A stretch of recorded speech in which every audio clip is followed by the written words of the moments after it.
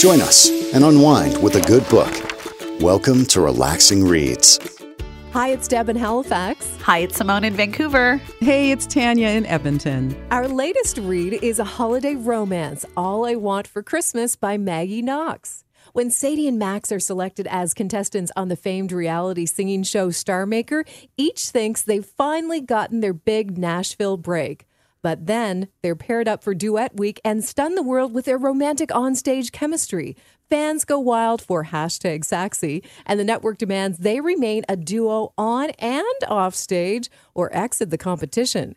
Faking a relationship until their final performance in the Star Maker holiday special shouldn't be too hard, except for one small problem. Sadie and Max can't stand each other.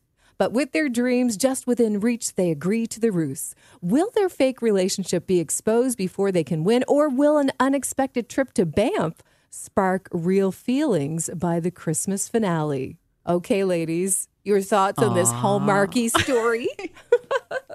Yeah, I loved it. I mean, I've never been to Nashville, and it's just sort of one of those places I've always wanted to go. And I just sort of loved the setting. I loved Sadie's story. I mean, she's 28 years old and thinking that she's almost done. You know, I'm thinking, oh my gosh, 28.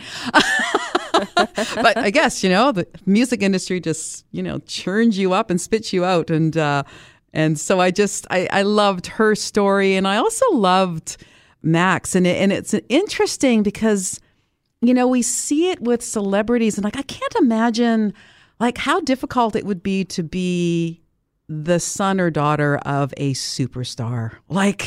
And Max is tortured because of his dad, and you learn a whole bunch of stuff about his dad later in the book. But it's do offspring of superstars ever really do anything? Sometimes I feel like it takes another generation.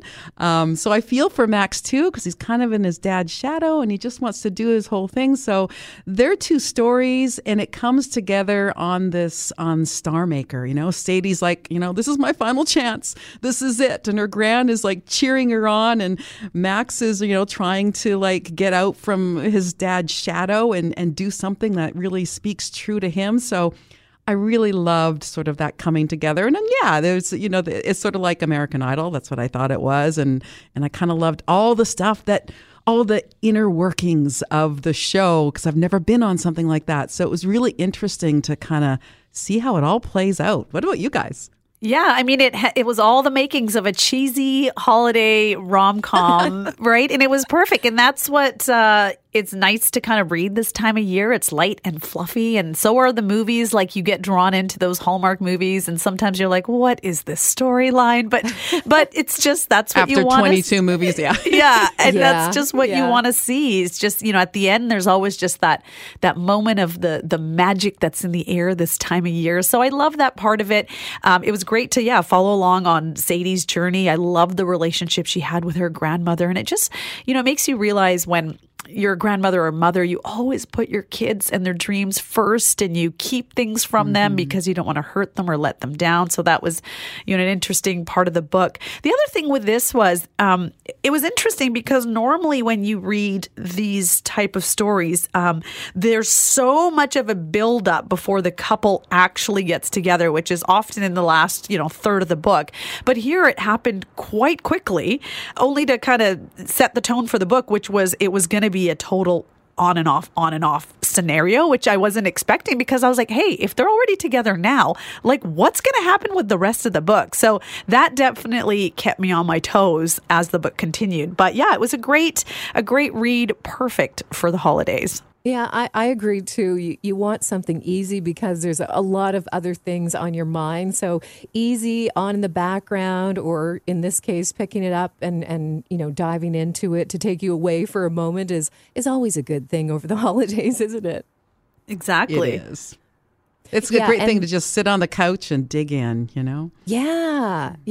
And I think we all love to see things unfold with a love-hate relationship, hoping, of course, for the best. But the sparks, both the good and the bad, I think take you a long way, and you're rooting for them in this soppy romance that may or may not exist. Yeah, I just think that, in terms of the Hallmarky part of it. Like, I'm with you, or like it kind of progressed to a point that Hallmark movies do not, right? Hallmark is like right at the very end, they finally kiss. Finally, these guys, they get together and like stuff happens. So like, yay. Yeah. And then we you're get like, more than one kiss under the mistletoe. Yeah. And then you're like, no, yay. What's happening? And then it was, up until the end, there was a moment where, kind of the last couple chapters were unfolding where I thought maybe Sadie wasn't who she said she was. Like, that was a part of me that felt that, even though I was rooting for them. I just thought maybe he is getting, duped or something. But no, it all worked out. And so it was nice. Yeah. The miscommunication. I mean, miscommunication is so common in so many relationships, and even more so in those enemies to eventual lovers couples that happen.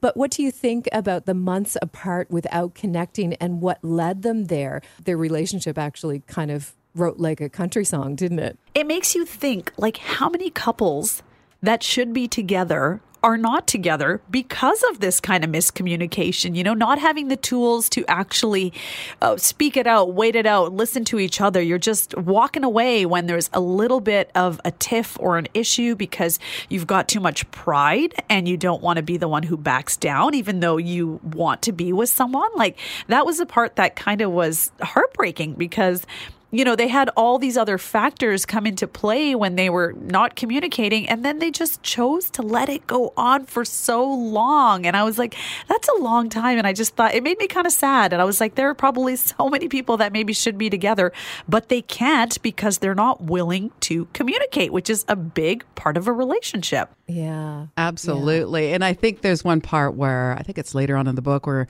Max reads a text, right?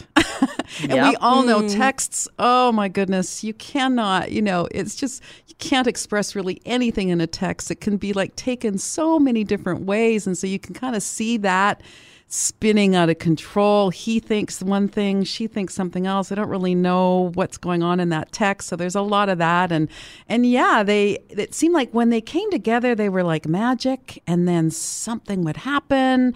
And then they don't like each other again, or, thinking that one person is a different person than what they thought. And then, that long stretch where Max goes to Banff, to the cabin that he has such fond memories of his mom. And I just love that part of the story. And he takes off just to get out of Nashville. I totally get it. And, she is heartbroken over her grand. So even though she hasn't talked to Max, and I was kind of upset that she didn't tell Max at the end of the show why she had to go. But it was just like, no, just tell him. But and then she dove in and she went on tour. I think that was how she dealt with it. She's like, okay, I'm just going to do my thing. I'm going to go on tour. And then all of a sudden a year has gone by, and, she finally travels to Banff to kind of go get him. And miscommunication, it's everywhere. And it's like, my mom always used to say timing is everything as well. I think a lot of couples aren't together just because of timing, but yeah, definitely like the he said, she said thing. Wow. I felt like I was in it. I'm like, oh my gosh, I'm feeling so much anxiety. I just want somebody to reach out and be that point of returning and explaining everything that had happened, the why, the reasoning, so they can get back on track. But I guess not meant to be at that particular moment. Something that also popped up for me that gave me cause for anxiety.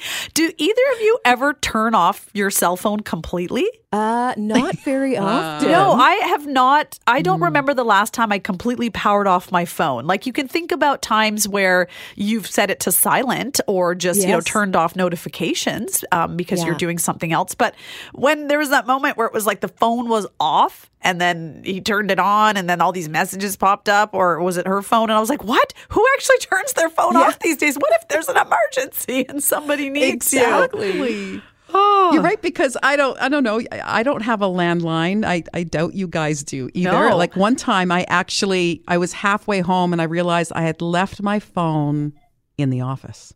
And I'm like, do I turn back or do I just go home? And I actually just went home. But it was weird. Yeah. It was weird not having a phone. Like, it's just, I thought, oh, well, I could just go online on my computer and go through Facebook Messenger. But it was just sort of, it was sort of weird, but sort of nice. No, it's true. Like, we're just so used to having our phones and, like, that's just it. It's nice to disconnect. But I don't know if I could completely power down just for those moments where that would be the time somebody needs you, is when you're like, I'm taking me time. And Honestly, that's real old school, isn't it? Yeah, for sure.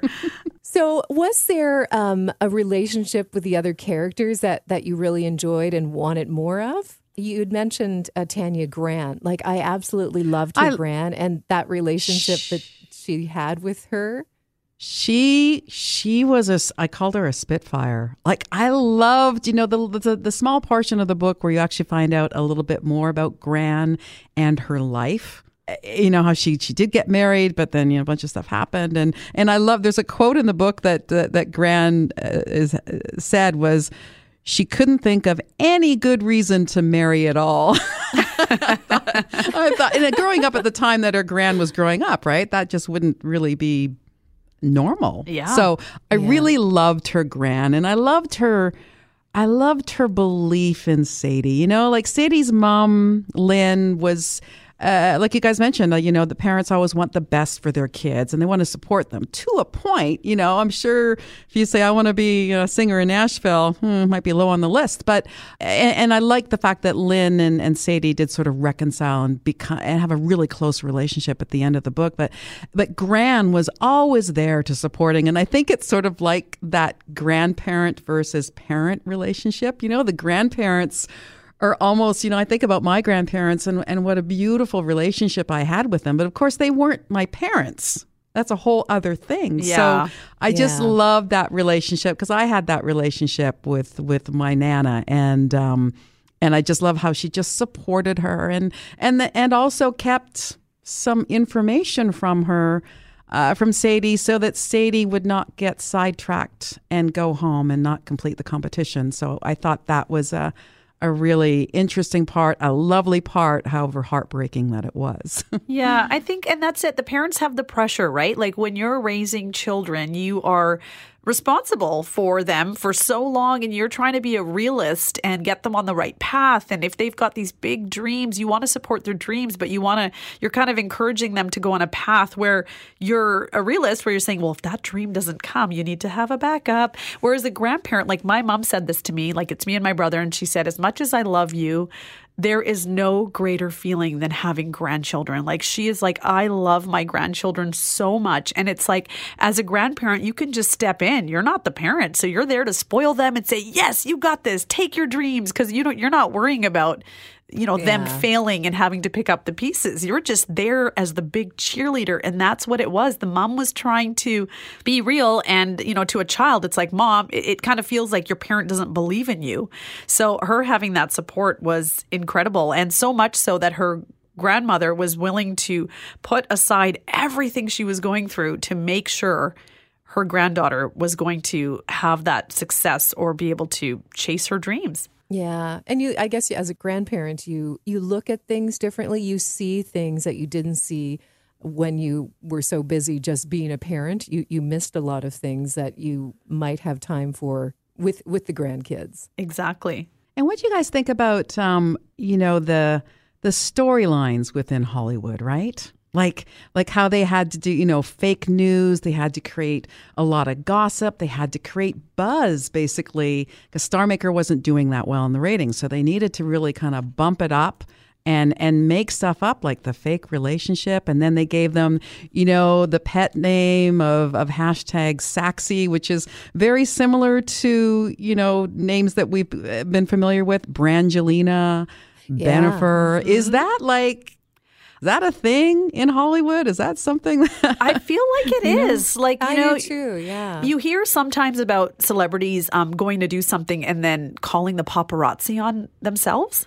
I've heard that before, like when it was, maybe a Paris Hilton or somebody, and they're going to go, to a restaurant or something. They often call because in Hollywood, you're only relevant if you're in the tabloids, right? So I think when you're in good or bad. Yeah. And so I think there probably have been so many storylines that have been manufactured that we don't know. We think they're real because, someone gets spotted together. But if you're two struggling musicians, say, and they're like, hey, go and have a meal at a restaurant with this person, it's a meal. But to the paparazzi, it's like, wow, they're together. He's married to someone else, or there's some kind of drama, and we feed into it. And then we're like, do we ever? Right? And so it was like, that was it. The Brangelina, like they were on the set of the movie together. And granted, they did end up becoming a couple, but you hear about these on-screen chemistry situations. I think there was one where Justin Timberlake had his arm around a co-star in a film, and they were spotted in New Orleans, and then it was like, oh no, he's cheating on Jessica Biel, and it's like, really, he just had his arm around a friend like you could with anyone. Like you're with your coworkers or co-stars all day, and you're having a moment, and you give each other a hug, completely innocent, but it gets twisted and turned. So I think it happens more than we're aware of, and that's just how these people stay relevant in the headlines, and then we talk about them. Yeah, and I think we've been made to want it and want it even more, and we become obsessed with it. So then we don't think that it might be something else or nothing at all. But I think also there are a lot of couples who aren't married to another star or somebody that's in the limelight. So they need a decoy. So let's go out with my colleague or somebody that I've been working on this set. And then sometimes things do happen, as they do in real life. But yeah, it definitely is happening, I think, quite a bit. And even in our own industry, I remember working with a couple of people a number of years ago, different company, and they were told, a couple of these folks, to not talk about their partners on air, talk as if you are still single. And when we do these public appearances, sorry, your partner can't attend, because we're doing like some meet and greets, and we're doing some things with the listeners. So yeah, there were a few moments many years ago that it was also part of what we do. Well, yeah, because when you're on a show on the radio, it's your personality. You're playing kind of a character, so you obviously draw the best out of you. But if you have a big fan following, and people think there could be a chance to get with their favorite radio host because they're single, then I can see how that could be a case. But, I think old school radio was a little bit more like that. I think now it's a little bit more be genuine, be open, be your true self. Because, back in the day, you put on your radio voice too, right? And now we just we talk how we talk. Now we just talk normally. Yeah, and everything isn't all amazing and great. And we can come to the table with our real stories and our real truth. And I think that's important. So, but in Hollywood, it is all about the theatrics and drama still. So, Yeah, and talking about old kind of like, old school radio or Hollywood or whatever, what did you guys think of Cruz McNeil? I just thought, what a slime ball. And I just I'm going, oh my gosh, again and again, some guy with power, tries to influence an preying, good word, on an up and coming female. And, I just wanted to reach into the book and hit him. And it's just when are we ever going to get to a place where Cruz McNeils and Harvey Weinsteins don't exist? I want to believe that it'll happen. I guess, I think 5%, I want to get it to 5%, that it happens 5% of the time or lower. Definitely not, as high as it certainly is. I just want to get to a place where we don't have people in power trying to influence and do nasty things to people who don't have that power. I think we're going to get there. The Me Too movement was a huge thing, where before it was not okay to speak about things because you were afraid to not have support. And now that we have so many people have bigger platforms like their social media and things like that, where they can share their stories, I think we are getting to that point where people will be less likely to say, I can't say this to anyone. No one will believe me. I need to make my career. And hopefully more people will feel empowered to be like, no, this is not okay. Know your worth, find yourself a support system, and you will be, at the end of the day, hopefully be able to find your success and not have to go through a path that so many before us probably had to deal with. I think by writing Cruz's character into this story and the way it turned out, that people aren't going to stand for this. Once one person comes forward and explains what happened, then there's the support system you didn't think you had, but it actually does exist. I think it's important to set set it straight and be part of this story that it's not going to continue. It was so disturbing because as much as I love the kissing and then the snow falling and the magic, and then there was the one thing I can't get out of my head is him eating that plate of catfish, and she said he touched me with his greasy fingers and his oily lips, and I was like, "What? You're ruining it for me." It was so descriptive. I was like, sleazy slime ball is right. Yeah. Well, if there's a movie about it, that's where it will go to a commercial, and we can go get another hot chocolate or a cider or something. Yes. Yeah. Well, we obviously have like a lot more questions and a lot of stuff to discuss. And who better than to talk to the author about how she put this book together and what were the things that she was thinking about. So we're going to be talking to Marissa Stapley. Yes, and after our chat with Marissa, we'll chat with the other author, Karma Brown. So make sure you stay tuned for that. Hi, Marissa. It's Simone, Tanya, and Deb calling from the Breeze Book Club. Hello, how are you? I am good. Lovely to chat with you today. Thanks for giving us some of your time. Oh, I'm happy to do it. Hi, Marissa. Hi, how are you? Very well, thank you. We are so excited to be chatting with you again, and of course, we love our holiday romance, and you've got another winner here with All I Want for Christmas. Thank you for writing this. Oh, well, thank you for reading it. It's a delight to be chatting with you again, and it's such a fun time of the year, and it's made even more fun when there's a fun book like this out. Definitely. So where did the story come from? Was there a love of music, romance, and behind the scenes that you needed to dig into?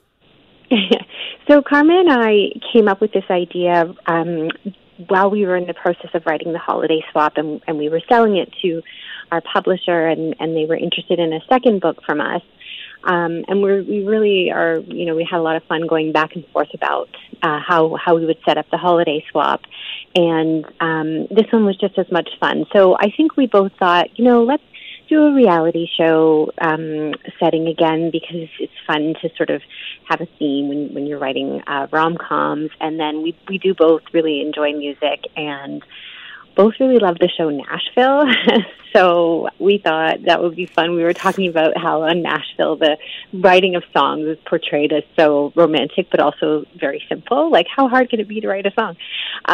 And so that's sort of where it began. And then we just went back and forth by email, by text, on the phone, because I believe we were in lockdown at the time. And it just went from there. And, of course, with these books, you just also have to sprinkle in as much holiday cheer as you can, and that's a very delightful thing to do. Well, and you do it so well. We were talking about how there's a lot of comfort in a holiday romance.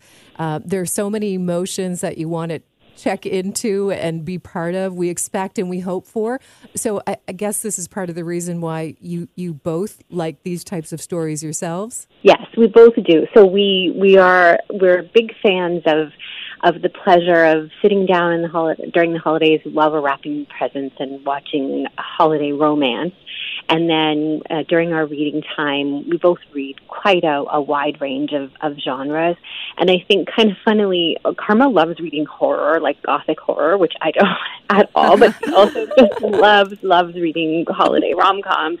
And I read almost anything, probably except gothic horror, and then kind of save those really delicious holiday romances, it's kind of a perfect thing, because sometimes during the holidays you've got like 10 different things you're trying to do, or you're visiting family and you want something that you can pick up and put down. And I don't malign the genre. I think that something that you can pick up and put down doesn't have to be light and mindless, but something that can stick with you so you remember what's happening. The plot is enough that you're really into it and you want to go back to it, but it also just makes you feel good. So you're not walking around at family Christmas going, man, I'm really upset by what I read today. It's nice to have a happy book. So that's what we were after, and it's something we both love to read during the holidays. Hey, Marissa, this is Tanya. I am in Edmonton. Love the book. And of course, it's around Christmas time, and it's very Christmassy here now with all of the snow and all that. Love the characters. I'm just wondering, like you said, obviously you were thinking about the series Nashville, which I watched as well because I loved it. But when you developed all the characters, were they based on anyone who was close to you, or maybe characters, people that your readers might know?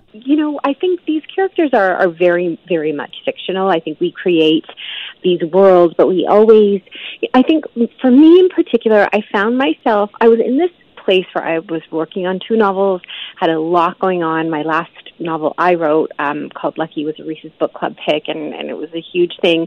So I was really kind of totally out of the media world, did not know what was happening. Kind of woke up one day and was like, what do you mean Ben Affleck and Jennifer Lopez are back together? Like, I didn't know. So I came out Jennifer. I'm like, come on, like, is it 1990, whatever it is again? So I think I thought about that a lot because I became obsessed with thinking, well, what if it's just a PR stunt and, maybe. So I think I was considering that a lot, but also considering the idea of actually being in love with someone and every single thing you do or say being analyzed was something that inspired me. And then the character, Elsie, we kind of, Carmen and I have a really, we have grandmothers in our past who are both, they've passed, and really important to us in our lives. So this is the second novel where we've had that sort of elder character in the holiday swap. It was Faye, who is just so important. And I think that those characters are an amalgamation of our own grandmothers who were so important to us. So we like to put that in. But otherwise, the whole thing really is made up, but those are the little kernels from yeah, and we were talking about it. We were talking about the other characters in the book, and Gran Elsie was one that we all kind of related to, because we were saying, the difference between a parent and what they want for their children is different than what a grandparent wants, and often grandparents are just so, more supportive of your dreams and like, go, go, go. And I just loved Gran because I could totally relate to my Nana, Yeah. So. Yeah. I think we can. I know. And it's interesting I know I was so close with my grandmother, and my mom and my grandmother were close in a different way.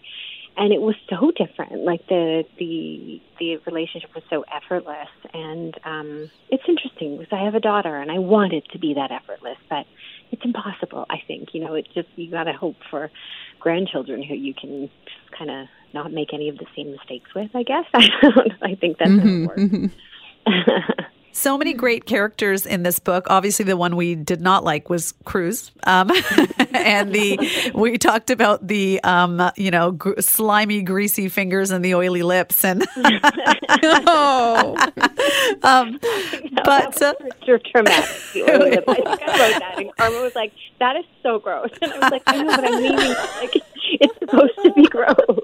Well, that's just it. So each of you take turns writing. What is the response like from the other person when they read kind of your chapter about your character? What are some other things that you both kind of discussed? Yeah, so, and we said we wouldn't say who did which character. I may have given a big spoiler there, but I think this one, so with the holiday swap, we didn't each take a character. We alternated chapters, and we thought we should each get to know the twins equally, and that really worked. But then for this one, for a few reasons, we were writing on different timelines. We couldn't really swap chapters, so we each took a character. And it was funny because there were times, because these characters are at odds, where one of us would be like, yeah, well, my character would not do that or say that, or and we were quite protective.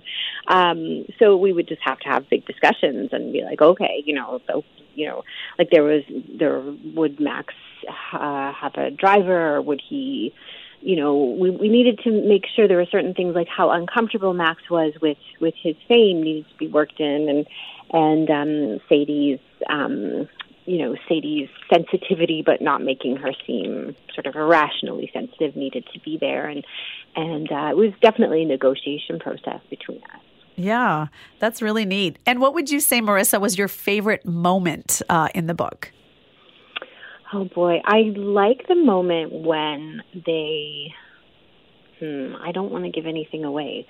Let me think. I think I really enjoyed, there's a certain on-stage moment I really liked.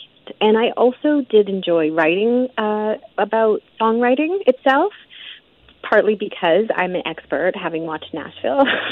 Yeah. Aren't we all? Write a song if I really wanted to. So I thought that was fun for me to just, be able to do that and make it just as fun and interesting as it is in the show. And I'm sure in reality, watching someone write a song wouldn't be quite as exciting, but who knows? I've never done it. Maybe you can add that to your list. Mm-hmm. I loved how actually Sadie and Max, they wrote, the finale in two different spaces. But yet when they came together to sing it, it all kind of blended together as if they were in the same room writing it. Yeah, it's very romantic, right? And that it's really fun to be able to have that kind of romantic, and also to really bring home the point that even if they didn't always get along, they connected on a soul level. We've come to now get these magical holiday books from you every year. Is there something else in the works from Maggie Knox for next year? So Carmen and I are both so busy with our other projects. So we did put Maggie Knox on a bit of a hiatus. However, I then partnered up with Uzma Jalaluddin to write a multi-faith rom-com. I just simply could not resist. It's like multi-faith Love Actually, and it's set when Christmas, Hanukkah, and Ramadan all fall at the same time. Uzma is so great. She's written Hanukkah Carries On and Aisha at Last, and she does sort of Muslim rom-coms that are Jane Austen reimaginings, and we have one coming. It's coming out same time as the Maggie Knox books next year, and it's magic. So, I love that. The inclusivity. Yes. That's so nice because there are so many holidays this time of year. Mm-hmm. Yes. And so this year, Easter, Passover, and Ramadan fell at the same time, I believe, which is what everyone, I think many people, you may have noticed that. So, and then every certain number of years that happens with Christmas, Hanukkah, and Eid. And it just, I'm sure, why hasn't anyone ever thought about doing a rom-com? Yeah. This is so exciting. Yes, it was so fun. So, yes. Well, thank you for giving us that little piece of information. Gets us excited to hound the publicist for some books next year. Yes, and the same publisher, so same. Oh, perfect. Wonderful. Mm-hmm, mm-hmm. I just wanted to ask, your writing, the both of you, is just, you can really kind of dive into your books and really feel like you were there. And that was like, Banff is such a favorite place of mine. I have you been to Banff? Yes, I have. I believe, I don't know if Karma has. I'm guessing probably yes, but absolutely yeah. And it was important to us to have a Canadian component to especially if we were going to have a snowy mountainous setting. We thought, okay, if we're going from Nashville to somewhere else, we'll make it Banff. And yes, absolutely. Well, I wanted to be in that cabin at Fox's Corners and playing Romoli. Like I wanted to be on that couch, and I just, the snow falling, because everybody wants the romantic, you're sitting inside with your guy and the snow is falling, and you just captured that like so perfectly. It was awesome. And then Tanya realizing, oops, there's nothing under my robe, or my clothes just fell off. Oops. Romoli, who needs that? Right. Oh, is that what we're calling it? This did happen with these characters a few times, because Holiday Swap wasn't very spicy, but it was quite chaste, and it only took place over a week, so we kind of thought, maybe just a lot of kissing, but these people, they'd be alone in a cabin or a hotel room, and I was like, well, obviously. Yeah. And then suddenly, it was like, hey, it's like we've been fighting this whole time, but why don't take advantage of this moment? It was perfect. Yes, it was. Oh, I Bye. was just going to ask about the movie side of it. Is the Holiday Swap, is that still, is it on this season or? No, I mean, it has some development happening where there was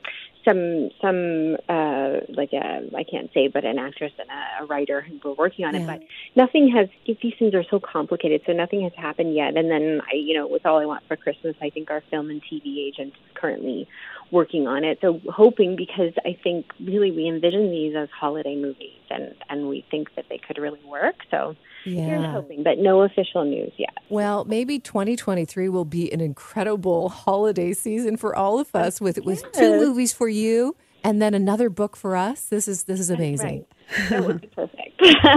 Yeah. Here's hoping we'll make a Christmas wish. Thank you so much, Marissa. All 3 of us thoroughly enjoyed this book. And as always, lovely chatting with you. Same to you. Happy holidays. Take care. Happy holidays. Yes. Simone, back with you now to chat with the other half of Maggie Knox. Hello to Karma Brown. How are you? I'm good, thanks. Lovely to be chatting with you again, I guess a year later after the holiday swap.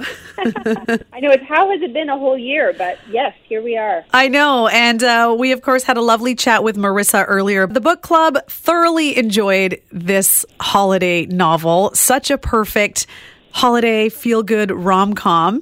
Where would you say the idea for this novel came from? We go back and forth on this all the time. And Marissa and I sort of can't remember exactly, but when we were coming up with the idea for the holiday swap, we knew we wanted to have another idea ready, because often a publisher will want to buy 2 books, right? So we knew we wanted to have something ready to go, and we liked the idea of doing another reality show. And so we had this we both love Nashville, and we had this idea of, maybe we could do a Nashville reality singing competition with an oil and water singing duo who are sort of forced together but really hate each other, but they make magic when they sing together. So we had a paragraph, and I think we sent that along when we sent all of our, the manuscript for the holiday swap. And they were like, this sounds great. And then we wrote it. So that's how it started. It was just a few lines, really, in the beginning. Now, we know with the holiday swap, there were the 2 characters, Cass and Charlie, and each of you kind of wrote different chapters and put it all together. Now, with this one, you wrote for different characters, obviously not saying which character you wrote for, but what was is there a lot of authors that do this style of writing? I have no idea.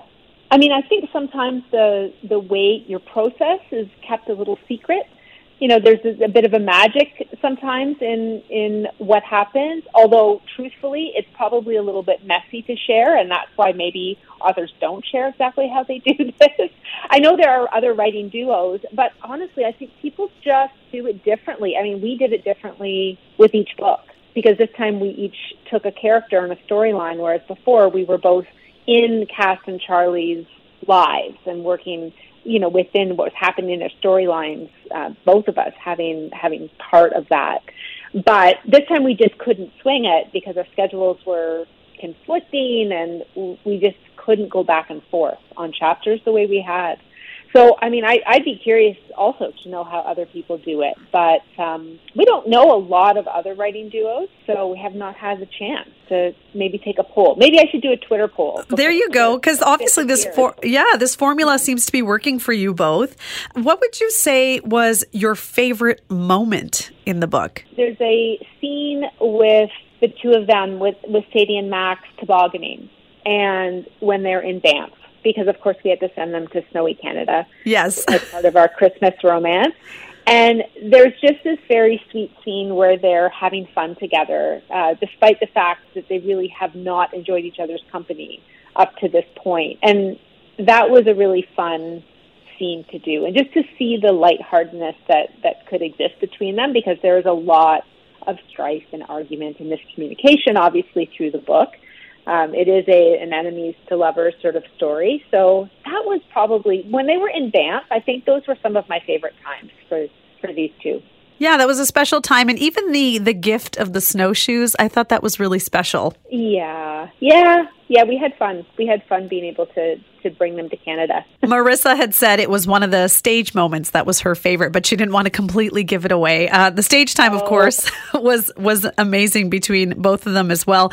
And all of us really disliked the one scene we can't forget about with Cruz McNeil and the catfish dinner, and he had, greasy fingers and oily lips.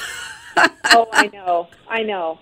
Just so gross. Very fitting. Oh. Yes.